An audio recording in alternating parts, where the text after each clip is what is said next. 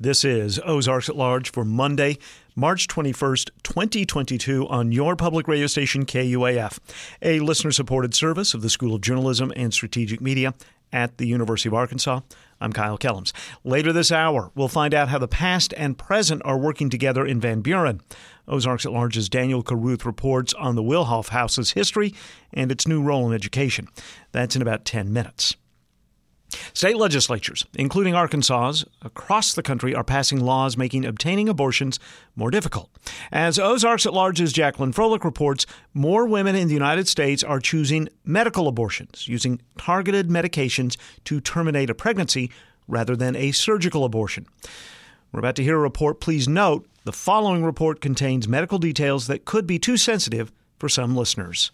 Planned Parenthood, Great Plains, headquartered in Kansas, provides sexual and reproductive health care to women, men, and families in clinics in Arkansas, Kansas, Missouri, and Oklahoma, staffed by certified nurse practitioners, licensed physicians, and registered nurses. Planned Parenthood Great Plains operates 2 clinics in Arkansas, one in Rogers and another in Little Rock. Both provide medical abortions, dispensing prescription abortion pills. The surgical abortions are available at a private clinic, Little Rock Family Planning. That's seasoned private practice obstetrician gynecologist Dr. Janet Cathy, a provider at the Little Rock Planned Parenthood Clinic. She says surgical abortions, invasive procedures requiring anesthesia, can be administered up to 21 weeks of pregnancy, but most occur at 12 weeks. An embryo develops into a fetus by the 8th week of pregnancy. By comparison, medical abortions, abortion pills, cannot be administered in most states, including in Arkansas, through Planned Parenthood clinics or by a willing medical practitioner past 10 weeks of pregnancy. The requirements to obtain an abortion in Arkansas, be it medical or surgical, you have to have an office visit to get consent for the procedure. You have to get an ultrasound. And you have to get blood type and a blood count. But you have to have a specific consent 72 hours before having either a surgical or a medical abortion. The most commonly used abortion medication is mifepristone, brand name Mifeprex. It was developed as RU-486 is what it was called for a long time. And it was just FDA approved in the United States in the year 2000. It had been used for decades before in Europe. So it is a drug that has been around a long time and has a very well-established pattern of safety. In Arkansas, minors must have notarized consent for a medical abortion from a parent or legal guardian, along with the required medical exams. Abortion pills are not available over the counter or by prescription. No, the only ones in Arkansas that dispense it are Planned Parenthood here in Little Rock on Aldersgate Road, and then Little Rock Family Planning, the private clinic. To obtain a medical abortion, 2 clinic visits are required. And on the first visit, they get an ultrasound to date the pregnancy, and they get blood work, and they get a series of consent forms. The consents are state mandated, and the consent has to be given by a board-certified OBGYN. Patients are required by Arkansas law to wait 3 days before returning for a second appointment. And then the drug, mifepristone, is dispensed by, again, a board-certified OBGYN. They take 1 dose, and then they take a second drug called misoprostol or Cytotec, and that is taken at home 24 to 48 hours later, given by the clinic. A medical abortion occurs over time. With a medication abortion, after the mifepristone, they do not really notice anything from the mifepristone. They're not going to have any bleeding. It's not going to make them sick. They can do their usual activity. At 24 hours, they take the misoprostol or the Cytotec, and it's that second medicine that will make them have bleeding and cramping and pass that tissue. The mifepristone, what it does is it blocks the hormone going to the pregnancy. When the hormone is blocked, the pregnancy will quit growing. Then when they take the misoprostol, it causes the uterus to have some cramps and contractions, and that tissue is passed. Usually they have about 4 to 6 hours of cramps and clots, and then it'll slow, and it'll be like a period for about a week. It might drag on a little bit longer. Medical abortions are safer compared to surgical abortions, she says. The primary risk of the medicine is bleeding. However, less than 1% of women are going to have enough bleeding that they have to go to the hospital. There's always risk of infection. However, overall, the risk of significant complications are less than 1 in 100,000. And compared to like a pregnancy, the pregnancy complications are about 18 per 100,000. So it's very, very safe. A 2-week clinical follow-up appointment's required. While abortions are at an all-time historic low in the U.S., 1 in 4 women will seek to terminate a pregnancy, with over half choosing medical abortion. That's according to the Guttmacher Institute, a research and policy nonprofit dedicated to sexual and reproductive health and rights. More states allow telemedicine consults for medical abortions now, but that remains prohibited in Arkansas. I think that medical abortions are becoming much more common. They're now almost over 50%. And it's just because of the privacy issues, the convenience issues. You pick the time that can work into your schedule. So there, and just like I said, more privacy, more convenience, and also you don't have to have an invasive procedure. Surgical abortions continue to be offered in Arkansas despite a near-total abortion ban being approved by a pro-life Republican majority Arkansas legislature a year ago. But weeks before that law was to take effect, ACLU Arkansas sued, seeking a preliminary injunction to block the law granted by a U.S. District Court judge. Last year, over 24 U.S. states passed 100 laws restricting abortion, with 500 anti-abortion restrictions introduced in 40 states this year. Conservative legislatures nationwide also aim to restrict the use of medical abortion pills. In 1973, the U.S. Supreme Court recognized the constitutional right to abortion in the famous case Roe v. Wade. But now, nearly 50 years later, a conservative majority Supreme Court is poised this summer to possibly overturn the constitutional right to an abortion. For Ozarks at Large, I'm Jacqueline Froelich. The number of active cases of COVID-19 in Arkansas continues to lower. The Arkansas Department of Health reports there are just more than 1,500 active cases. That's the lowest total since May 2020. The ADH reports another 22 deaths from the virus in Sunday's count, however, bringing Arkansas's number of fatal cases to 11,100. Washington Regional's community COVID-19 testing at its drive-through clinic is over. A press release Friday afternoon announced that the testing, because of low demand, would end that day. The Washington Regional COVID-19 hotline is also ceasing operations. Testing information can still be obtained through local health departments and most pharmacies. An automated COVID-19 information line remains available with details about COVID-19 vaccinations and other testing locations. That number, it's a 479 area code, 463-2055. KUAF is supported by Little Wing Productions, bringing live music to the Auditorium in Eureka Springs. Appearing Wednesday, March 23rd, is American singer-songwriter Lyle Lovett and his acoustic band. And performing Friday, March 25th, is the Marshall Tucker Band 50th Anniversary Tour with the Outlaws. Tickets at thundertix.com for more.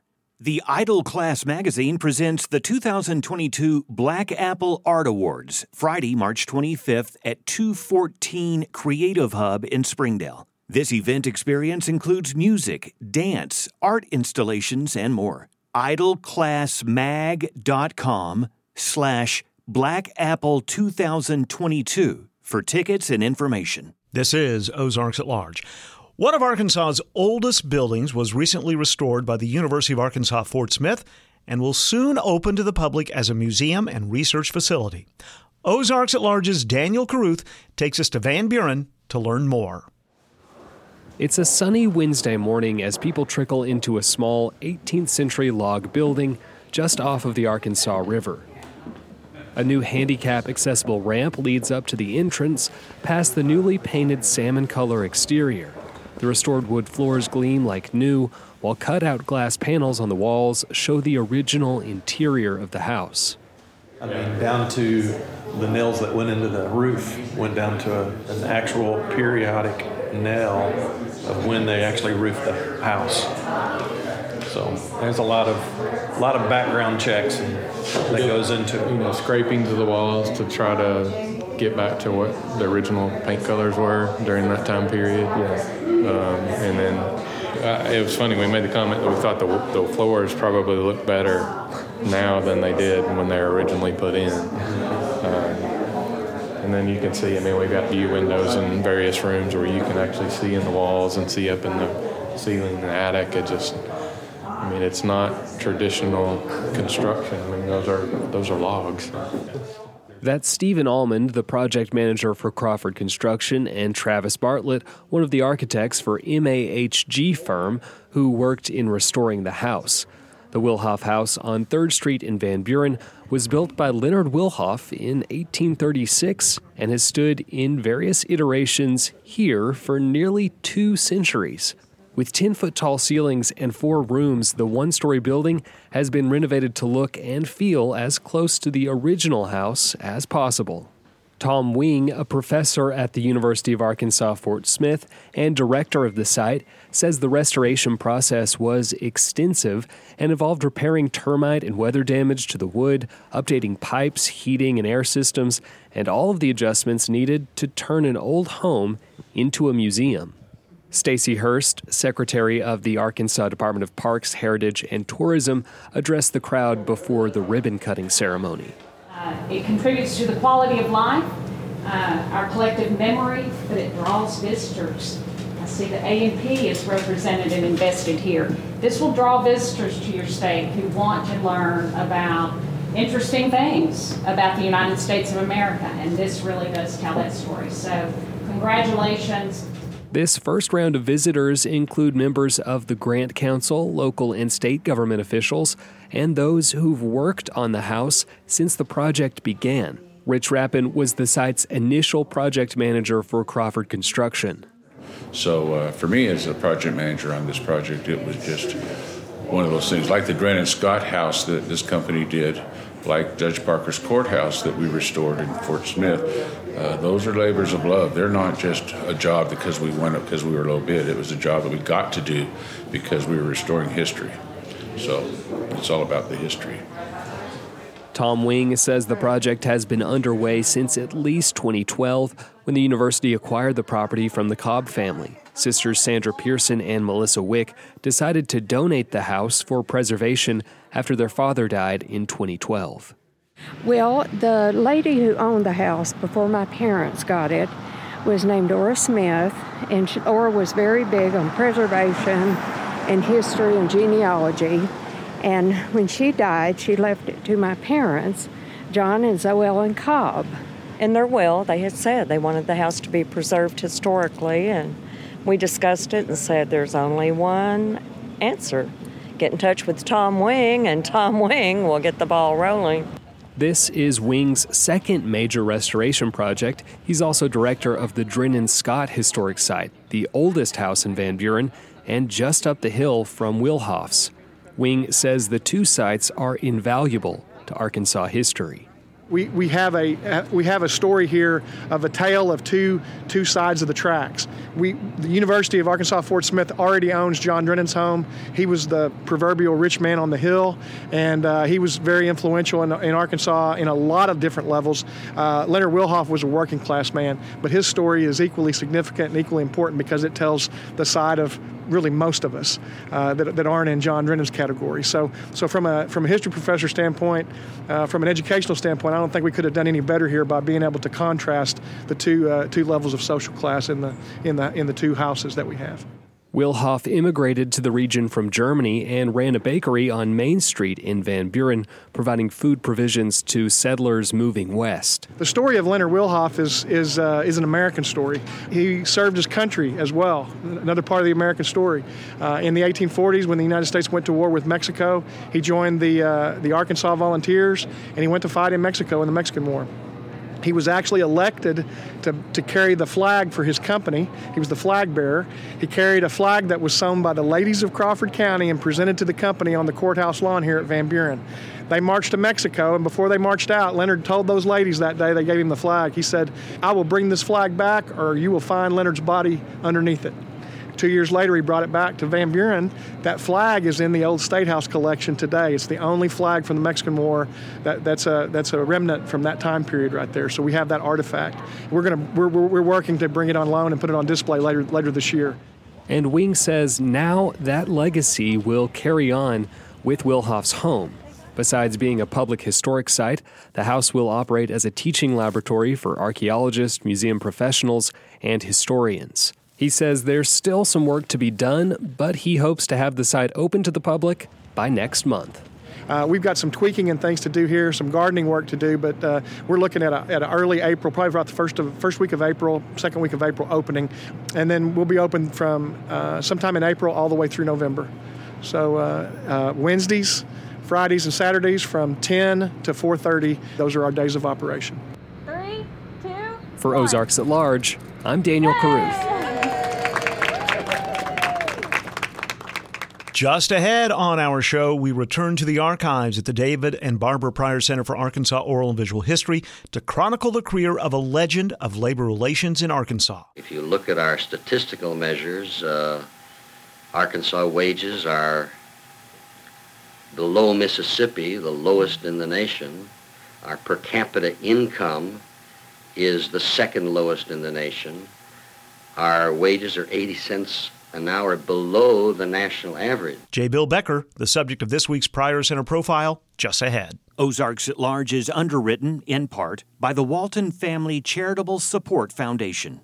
KUAF is supported by Fayetteville Animal Shelter and Services, supported by the City of Fayetteville, and dedicated to the welfare of animals and the people who associate with them. Information at 444-3456 or Fayetteville Animal Services on Facebook. Governor Asa Hutchinson is praising Arkansas lawmakers for their work approving a budget for the coming fiscal year. Lawmakers adjourned the session last week. Speaking to the Political Animals Club in Little Rock last week at the governor's mansion, the governor said lawmakers stayed focused on the key issues. This fiscal session was outstanding.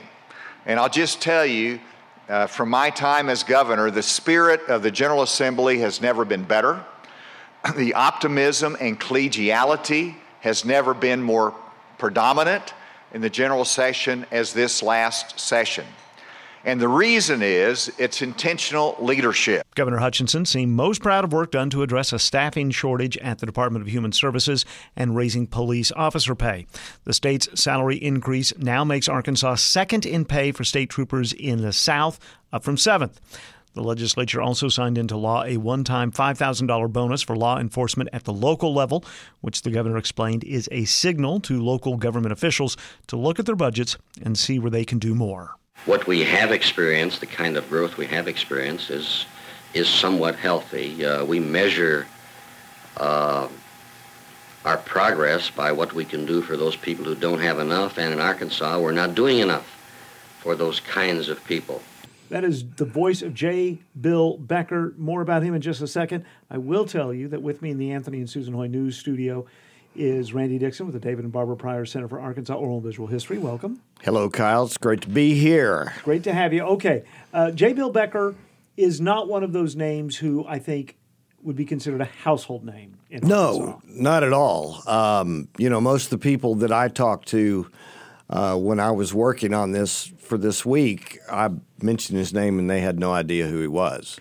Isn't to say he was not influential in Arkansas politics. No, he was kind of, you would say behind the scenes, but he really wasn't. I looked and he was in the news scores, maybe hundreds of times during his tenure as president of the AFL-CIO from, long time, 1966 64 to 96. Wow.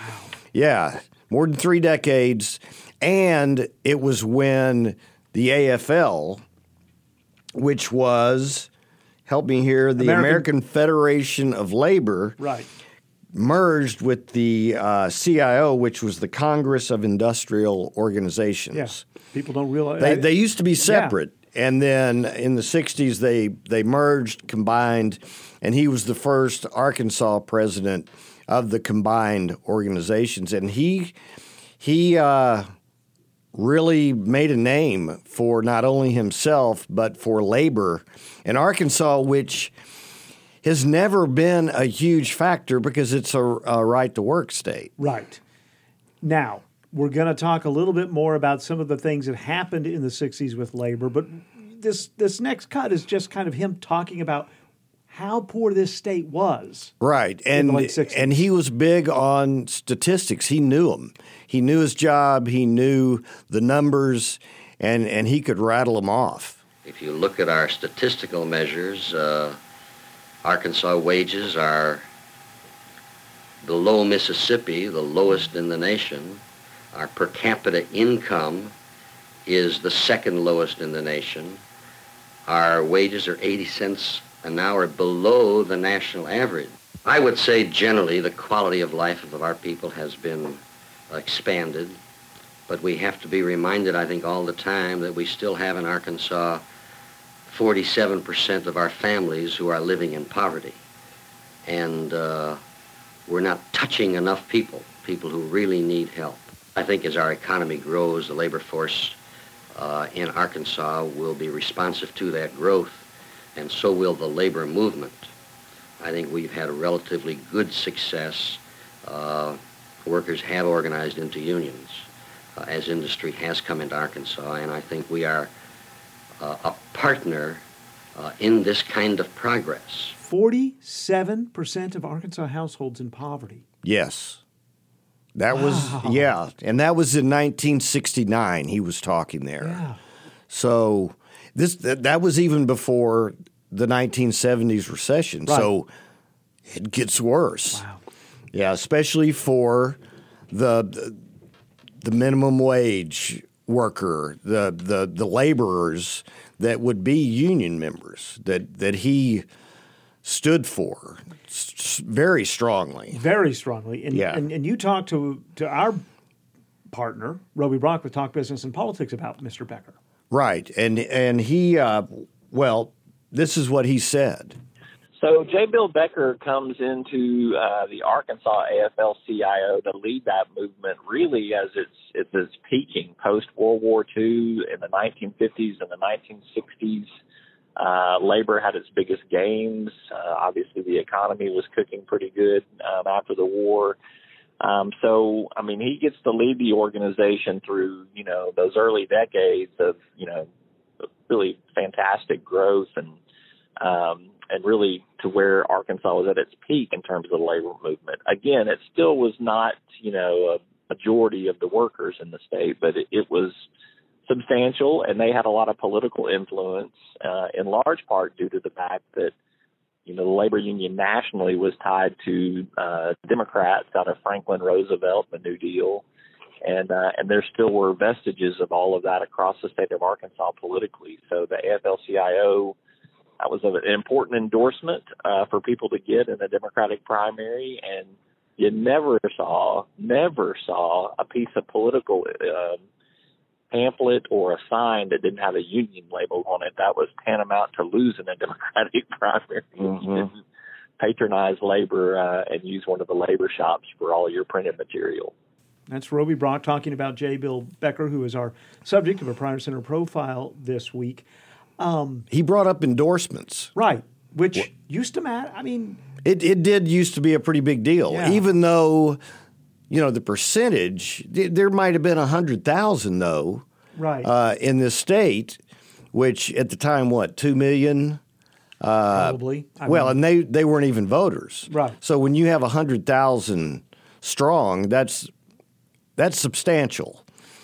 And making an endorsement of a candidate, especially a gubernatorial candidate, was a big deal. So this next clip sort of shows kind of behind the scenes. You open the curtain to the process, and there was a process to the union endorsing a candidate. Becker would make a recommendation, but it was the entire body. They would have a convention every year, and when it was an election year, they would do that. So in this case, in this interview, Becker is actually in the governor's conference room when they pulled him aside. The reporters pulled him aside, and it was Governor David Pryor at the time, and he was running for re-election. And Becker was sort of weighing whether he should recommend his re-election to the body. Just exactly how, in your view, does he stand with organized labor? Well, with some he stands very good, and with some he stands very bad with organized labor. How does he stand with you? How does he stand with me? I'm going to wait until all the candidates are filed, and he comes to our convention, and we discuss with him some issues. And we have a committee who will do the interviewing, and then a decision will be made for anyone to receive an endorsement. It takes a 2/3 vote of our convention. Well, you're indicating that his labor support has eroded somewhat. Is that erosion significant? I think it can be safely said that his labor support has eroded some. And just to show how much attention, it can be argued how much actual influence it had, but how much attention endorsements would get. Well, it made news. Yeah, exactly. It did, and the newspapers would cover the convention extensively. Television would cover the conventions because once they made votes on issues, but especially endorsements, it would be worthy of news stories. And here is just a portion of a KATV report from Judy Pryor. Some of the questions asked the governor today concern collective bargaining for public employees, questions on unemployment insurance, and the prison system and the construction of some buildings there. There are around 100,000 members of the AFL-CIO in the state of Arkansas. The announcement of just what candidates they will endorse should be made sometime tomorrow afternoon. This is Judy Pryor reporting. That's from KATV's Judy Pryor. It's one of the archives that we're using this week from the Pryor Center for Arkansas Oral and Visual History. All right. There are certain things, I think, depending on your generation, you probably intellectually know they haven't always been there, but it's always been a part of your life or part of the conversation around your life. Minimum wage being one of those for me. Oh, before 1968, there was no minimum wage in Arkansas. Right. You could be paid anything. You could be paid 75 cents an hour, or in that case, it could have been 35 cents an hour, and you're relying on tips or something along those lines. And you're right. There was no law, and one of Becker's biggest accomplishments in his time as president was to push for legislation in Arkansas for a minimum wage, and in 1968, that happened. And he was at the signing ceremony. He was on hand when Governor Winthrop Rockefeller signed the bill into law. And he actually said that the passage of this law indicated that labor had reached its maturity in Arkansas. So he talked to reporters right after the signing. Mr. Becker, how do you feel that the increase in the minimum wage will affect the economy of the state? Well, I think it'll be a monumental factor in our social and economic progress, and will help spread the abundance of our wealth to some forgotten people who have needed it for a long, long time. Some observers feel that the increase in the minimum wage will cause a substantial rise in prices. How do you feel about this? Well, the public might be concerned about this, except we've had 30 years of experience under federal minimum wage legislation. And these prophets of disaster have said not only this, but that it would curtail employment opportunities. It just hasn't happened. The Wall Street Journal, as a matter of fact, did a study on this after the last increase in the minimum wage. And they found that the employment and price structure showed little overall effect as a result of the minimum wage. I wish there were some concern expressed for the $1 million in Arkansas that is lost by some 8,000 people from chiseling under the wage hour law. Then you feel that the economic reaction should be no different than in the past? No, it's going to help the economy by pumping in some badly needed purchasing power. And when you charge increased prices, I think you're just whipping the wrong mule. There are other factors involved in price increases. All right, let's go back a little bit to something we talked about for a bit last week, and that was the Constitutional Convention in Arkansas in 1968. It turns out that the document that built was rejected by voters, so it didn't come into fruition. But J. Bill Becker was weighing in on it. Well, even if it were left out, we'd have a problem, as we want it to be left out. Because of the mistakes they've made on interest rates, they've removed the ceiling entirely on interest rates. The loan sharks will have a field day in Arkansas. They're allowing the cities who are for city sales and payroll tax to pass those taxes without any guidelines. They have done several things like that. They're diluting the authority of the people on initiative and referendum. And these are major errors that need to be corrected before we would even consider supporting any new document. Okay, so we've got the minimum wage passed. We've got the new Constitution rejected. Right. So now we're moving into the 70s and we're talking recession.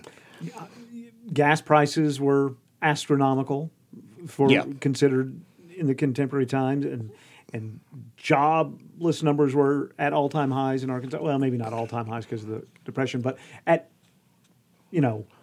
highs for the period. Right. And now what we're moving into is 1974, when inflation was higher than it had been post World War II in the 40s. So, of course, Becker is concerned about the workers who are making this minimum wage or making a certain wage that may not keep up with inflation. And I'm not surprised. It's not unusual because what we have is unchecked inflation. Last year, the rate was 11.1%, which means, of course, that the purchasing power of these employees is down drastically, and they're already at the bottom end of the economic ladder. That's basically the problem. It's compounded by the fact, however, that there's no vehicle by way of a law, like a collective bargaining law, that would let them, in an orderly way, present their demands and solve their problems and disputes. What was the inflation rate in 1974? It was 12.4%. Now, right now, inflation is in the news because it's just over 4%. Yeah. So let's talk 3 times higher than it is now. And it was dismal. I mean, the fiscal outlook was, in a word, dismal. So he was asked by a reporter about what he saw in the year coming up. He was still worried about inflation. He was still worried about the workers keeping up, but the word strike came up. Well, the next year ahead, I suppose, means doing what we can to help fight inflation. At the same time, catching up on all of the earning power that we've lost. And I suppose the year ahead will be the year of collective bargaining and perhaps of strikes, although we hope not. We hope that the Ford administration will do something about controlling inflation. It's the number one problem of working people, and of course, as the president has said, the number one public enemy, inflation. I'm talking about J. Bill Becker, who was a long-time president of the Arkansas AFL-CIO for more than 30 years. So he had relationships with a lot of governors, including the Bill most Clinton. Famous. Right. And he was not always seeing eye to eye with him. I mean, they would butt heads, and it was well covered. It was well known. And sometimes he would get the endorsement of labor. Sometimes he wouldn't. But something came up. Well, I was talking to his son, who I went to high school with, on the phone the other day, and he told him that one of his, I guess you could call it a downfall or a blemish for him, at least in Arkansas. Not for everyone, unless you're a Bill Clinton fan. But during the 92 campaign. This is Clinton's presidential campaign. Yes. Well, I'll tell you what he had to say, and it was in a New York Times interview. I'm quoting, "Bill Clinton is mainly the friend of big business. Labor has backed him in some of the past, true, but only because he's been the lesser of two evils in a right-to-work state in the Deep South." Then he even added, "Every time he's claimed to be our friend, we've ended up with a knife in the back." That's pretty strong stuff. He also went on CNN and talked about it. So that didn't necessarily go over too well in Arkansas. And when I talked to his son, he said his father was convinced that it cost him his final run for president of the AFL-CIO in 1996. He lost the election to Allen Hughes. And so I asked Roby Brock about his legacy. Yeah, I think that Bill Becker was really a fighting man for fighting for the little guy and the Arkansas worker. His reputation was not as a compromiser, not as a backslapping good old boy with the, political system. He was an aggressive supporter of the labor movement, and he fought very hard for, the gains that they made and up at the legislature, the things that they would fight for. He didn't mind punching you in the mouth in the heat of a battle. That was his tactic, was to, kind of knock you backwards and make you deal with him versus, finding a way to kind of, work quietly behind the scenes. He definitely was a fighter in that respect. So when you think about what he said about Bill Clinton in the New York Times interview and on CNN, he probably lost a lot of support from Arkansas Democrats who saw Bill Clinton as a flag bearer. And that was probably almost all of them. Yeah. So it really hurt him. And so he lost the election. He had a heck of a run of more than 30 years. And so he was celebrated. Mm-hmm. He was by the union, and they had a huge retirement dinner for him in August of 97, and he died that same year in December. And at the time of his death, he was the longest-serving AFL-CIO president in the country. Oh, I can imagine. It was a legacy. Yeah. And that's exactly what I'd asked Roby Brock about. But let's go ahead, if we may, yes. and let J. Bill Becker have the last word. We like to feel that we are a part of this society, although we fully recognize that there are certain elements in our society who disagree and would like to see us go away and never be heard from again. But that's not a fact in our industrial democracy. In a free enterprise society, labor does have a right to exist, and so do unions. But I think the workforce in our state is as good or better, has greater quality than anywhere in the country. Randy Dixon with the David and Barbara Pryor Center for Arkansas Oral and Visual History. Thank you very much. It was great. I'll see you next week. During this year's Spring On Air fundraiser, KUAF is partnering with Sonic to say thank you to teachers and staff in school districts across our listening area. Each afternoon of our fundraiser from 3 to 7, we're asking for support for the public radio programming you rely on every day. And when we receive 25 gifts of $20 or more, we'll be able to provide an area school district with Sonic gift cards to treat a teacher. Support KUAF and support a teacher during our Spring On Air fundraiser. The Razorback men's basketball team will head west to play Gonzaga in the NCAA tournament's round of 16 Thursday night. Razorbacks advance with a win over New Mexico State Saturday night. However, the season is over for the Razorback women. They lost Friday to Utah in the first round of the NCAA tournament to end the season 18-14. Amber Ramirez, playing in her last collegiate game, led Arkansas with 24 points. Pesticide residue and its effects on the health of Arkansas's native bee population. It's Scratching the Surface on KUAF. I'm Pete Hartman. Neil Joshi, Associate Professor of Entomology at the U of A, is leading a team of researchers working with the health of Arkansas's native bee species.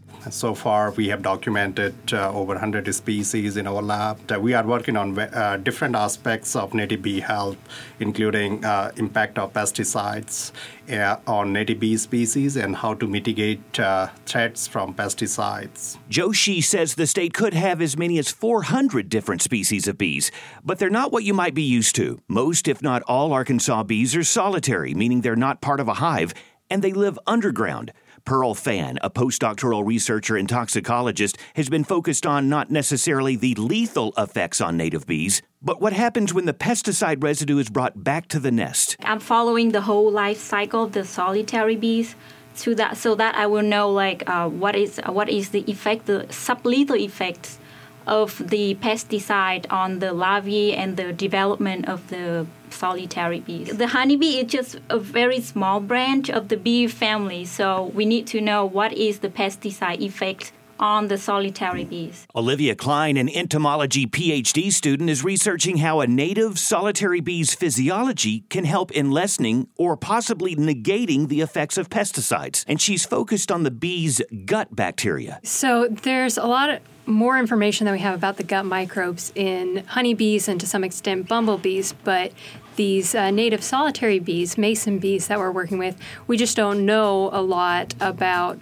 their gut microbiome and how it might impact their health. So we're looking at how pesticides might affect their gut microbiome, so their bacteria, and also how those microbes might be able to potentially detoxify pesticides. Lead researcher Neil Joshi says they hope to have their findings published in about a year. He says they also hope to conduct public education programs about the state of Arkansas's native bee species. If you'd like more, aaes.uada.edu. Scratching the Surface is a production of KUAF Public Radio in Fayetteville, a listener-supported service of the University of Arkansas. Tomorrow on Ozarks, the Going Snake tragedy. 150 years ago next month, what is believed to be the deadliest gunfight between citizens in American history took place near the Arkansas-Oklahoma border. The U.S. Marshals Museum will host a symposium. We'll tell you more on tomorrow's show at noon and 7. KUAF is supported by Entertainment Fort Smith, a monthly magazine with a comprehensive calendar of events covering live performances, dining, home design, lifestyles, and people profiles. Available at over 200 locations and on the web at efortsmith.com. KUAF is supported by Little Wing Productions, welcoming classic country rock group Nitty Gritty Dirt Band to the Auditorium in Eureka Springs Thursday, June 9th. Band hits include Mr. Bojangles, Will the Circle Be Unbroken, House at Pooh Corner, and more. Tickets are available online at tickets@thundertix.com. This is Ozarks at Large. Thursday night, the Arkansas Cinema Society and Crystal Bridges Museum of American Art are teaming up again for a free movie night. The updated noir and Oscar-nominated 2021 version of Nightmare Alley is part of a double feature, along with the short film Pillow, a movie from Arkansas-based filmmaking brothers Josh and Miles Miller, starring Ed Lowry and John Eisner. Pillow is a gothic tale bathed in magical realism about two brothers who have a quest to find a pillow for their very demanding mother. To say any more about the plot is to give too much away about the 18-and-a-half-minute film. This, however, can be shared. The dialogue is spare, but the scenery, acting, music, and sound weave a mysterious and unsettling story.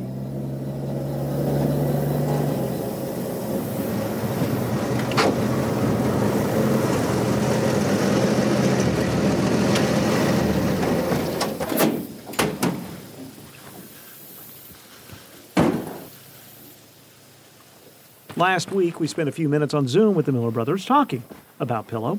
I asked them about the importance of sound in this film and how much they considered the use of sound for the movie. A lot. Oh. had writing the script, and so I had like sound design notes. It was 12 pages worth of description and sound design. Basically, no dialogue except off screen, you know. But yeah, with as little dialogue as it is, I mean, sound was a major component to this film. Mm-hmm. And Dwight Chalmers, who is an amazing sound designer, who's gone on to do a ton of work, and he did work before this too. But I mean, he yeah, he was instrumental, obviously, in helping us sort of come up with those sounds and design the sound for the film. I have a favorite sound, which I don't know if that sounds weird or not, but I have a favorite sound, and it's getting up from the chair. Hello.